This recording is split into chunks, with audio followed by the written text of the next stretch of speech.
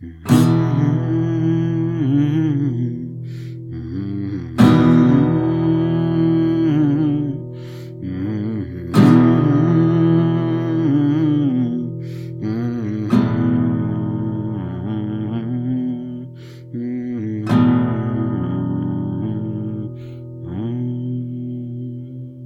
and welcome to Cryptobiography. I'm your host, Brandon Starr. This is episode 323 of Cryptobiography, and it's part one of a new story called Tomorrow.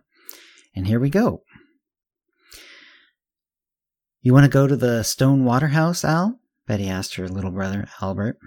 Albert, who was 9 and only sometimes in the mood to do what his 12-year-old sister wished, thought about it. Then he said, "Sure." "We're going to the Stone Waterhouse, Mom," Betty called out. Their mom was doing some chore time, making some work gloves from the town's leather. She was good at it, and no one could make better. "Keep your shoes on," their mother hollered back. "We will," Betty called, and they were already hustling towards the waterfront.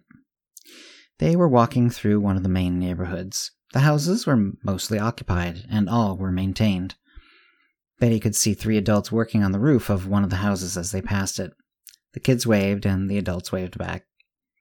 This might have been chore time for some of them, but likely it was just their regular life's work. But he was still learning all the little ins and outs of the adult world, and saw it from an outsider's perspective. She still helped when the family asked her to aid in chores which were appropriate for her age, as did Albert. Betty hoped to study biology and farming, or at least that was her interest for the last few months. It had changed, as it will at that young age. Regardless, it was her interest now, and she looked closely as they passed multiple gardens in front of nearly all the houses. Even the unoccupied houses mostly had gardens, which were maintained by adults who made farming or gardening their life's work. Though the gardens were mostly fruits and vegetables, most people found places to add plants that were there primarily or exclusively for aesthetic reasons. Betty could tell the unoccupied houses, as anyone could, because the gardens were exclusively devoted to food growth and also had much more corn and sometimes even wheat. Still, she found these yards beautiful anyway. They continued down to one of the only parks in the town, which not only had open spaces, but some of the only maintained grass. None of the houses had any. If someone wanted to throw a ball around, or exercise, or play some other outdoor game, the park was close by and maintained as well as possible. There were no motorized lawnmowers. Once the fuel had become scarce, the push mowers had been gathered and maintained by those whose life's work was doing mechanics and machining. It took a fair bit of effort to keep the grass cut in the parks with push mowers, so it was a common chore item. However, there were a few people who chose life's work of such simple but useful activities. This was another reason private lawns were nearly absent from the various yards. Most people, as Betty knew, thought of private lawns as a rather ugly luxury, not actually necessary since there was a public lawn nearby and using valuable garden space.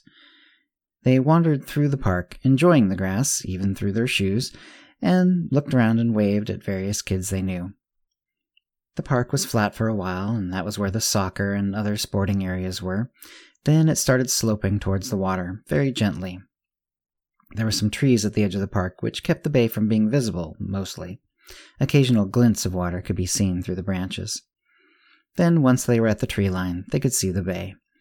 It was not too large, but very shallow, with the water usually only a couple of feet deep at most at high tide, like now. The waves were very gentle. At low tide, it was damp with only small pools of standing water. The bay was also very flat, as the place had been made so before it had become a bay. Most of the houses, made of wood and drywall, had long since succumbed to the water, shallow though it was. They were barely heaps in the water. Still, the 2 kids avoided them, as they had rusty nails and other stepping hazards, though they wore their shoes. Tetanus was no joke, and only the very oldest among them had ever had a vaccination against it.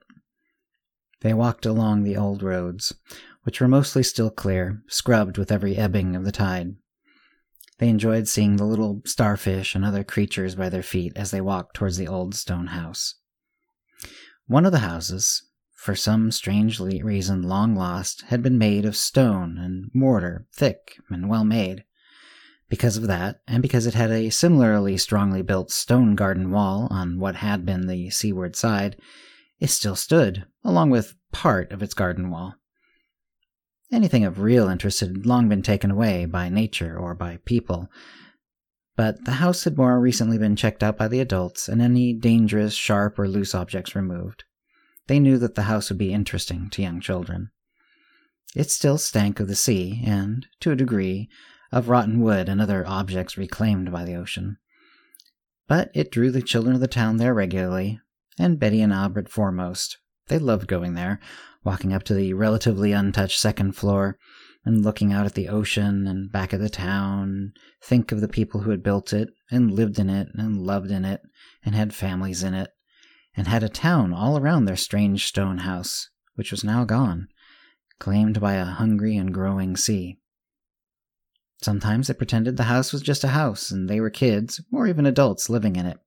Sometimes they pretended they were knights or nobles living in a stone castle, looking out at their lands, or seeing the waves slowly rolling in and pretending they were attacking armies.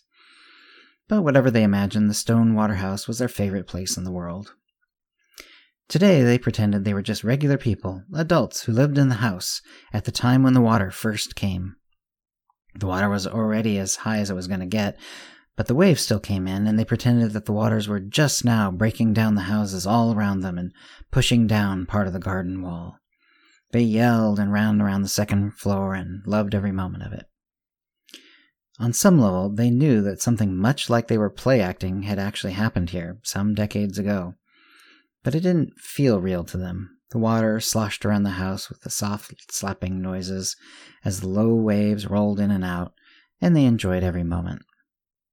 They'd probably been there for 2 hours, and the sun was going down behind them back towards home. Betty said, "We better get back home." The tide was going out, and though the water wasn't deep enough to really pull them out to sea, it was difficult to walk against at the time when the water really started sprinting towards open ocean. They were still on the upper story, and were going to make their way downstairs and then to home. She took one more look out towards the ocean and saw something strange.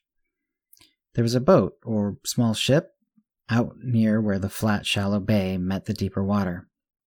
It seemed to have run ashore on the bay. It wasn't moving except in a strange flip-flopping sort of way. Betty was concerned for the people on the boat. Usually their town's fishermen had no such troubles and knew to stay in the deeper waters. Part of her wanted to help, but the old stone water house was as far out as they were allowed to go. It was dangerous, especially now that the water was starting to rush out. "Let's hurry, Albert," she said. "There's a boat stuck out there. We should go tell someone. Plus the water's receding, and it's going to be a pain to walk out of here." It was. They had taken too long, and while they were in no danger, as long as they didn't tire and had each other, the water pushed hard on their legs. They found it easiest to raise their legs out of the water before spearing down in front of them into the knee-deep water rushing against them. The water slowly got shallower and easier to walk against, and then they were exiting the water and heading back towards the park. They looked for an adult. They knew nearly everyone, and the very first adult they saw, they named. John! John Travers' life work was working on the public park, and he was pushing one of the rusty but smoothly working mowers. They described the situation to John, and he parked the mower against a tree trunk so it wouldn't go anywhere, and then went back through the trees to take a look. But with the sun going down and the entire expanse of the bay between them and the grounded boat, it was hard to see anything. Still, John thought there might be something out there, and he led the kids to one of the nearby houses. "The Wilsons have a pair of binoculars," he said. Soon, John Travers and Kelly Wilson and Betty and Albert all were going back out towards the bay. The sun was even lower now, but Kelly put the binoculars to her eyes and said, "Yep, there's a boat out there. Looks like they got stuck pretty good. Extra good, since the water should be helping push them out to sea. Maybe they managed to get high-sided on a rock." "Are the people okay?" Betty asked. "Hard to see them. I see movement, but I can't really see any detail," she said. She handed the binoculars to John, but he saw roughly what Kelly had. The two kids got a turn, and even though they had seen the boat from closer and with better light, they couldn't add anything to the story. "Let's go report it," Kelly said. "The harbor folks can find out if anyone's missing, or Maybe if they should send a boat out there to help them. And that's the end of part 1. I hope you're enjoying this story. Obviously, this is just the start of a longer story, and so this is going to be the next few weeks for sure, at least. I don't know exactly how long it'll be. I never do. And thanks for listening.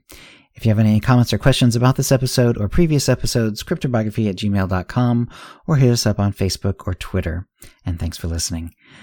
Words and music copyright 2023, Cryptobiography LLC, all rights reserved. Characters and events are fictional, fictionalized, or satirical.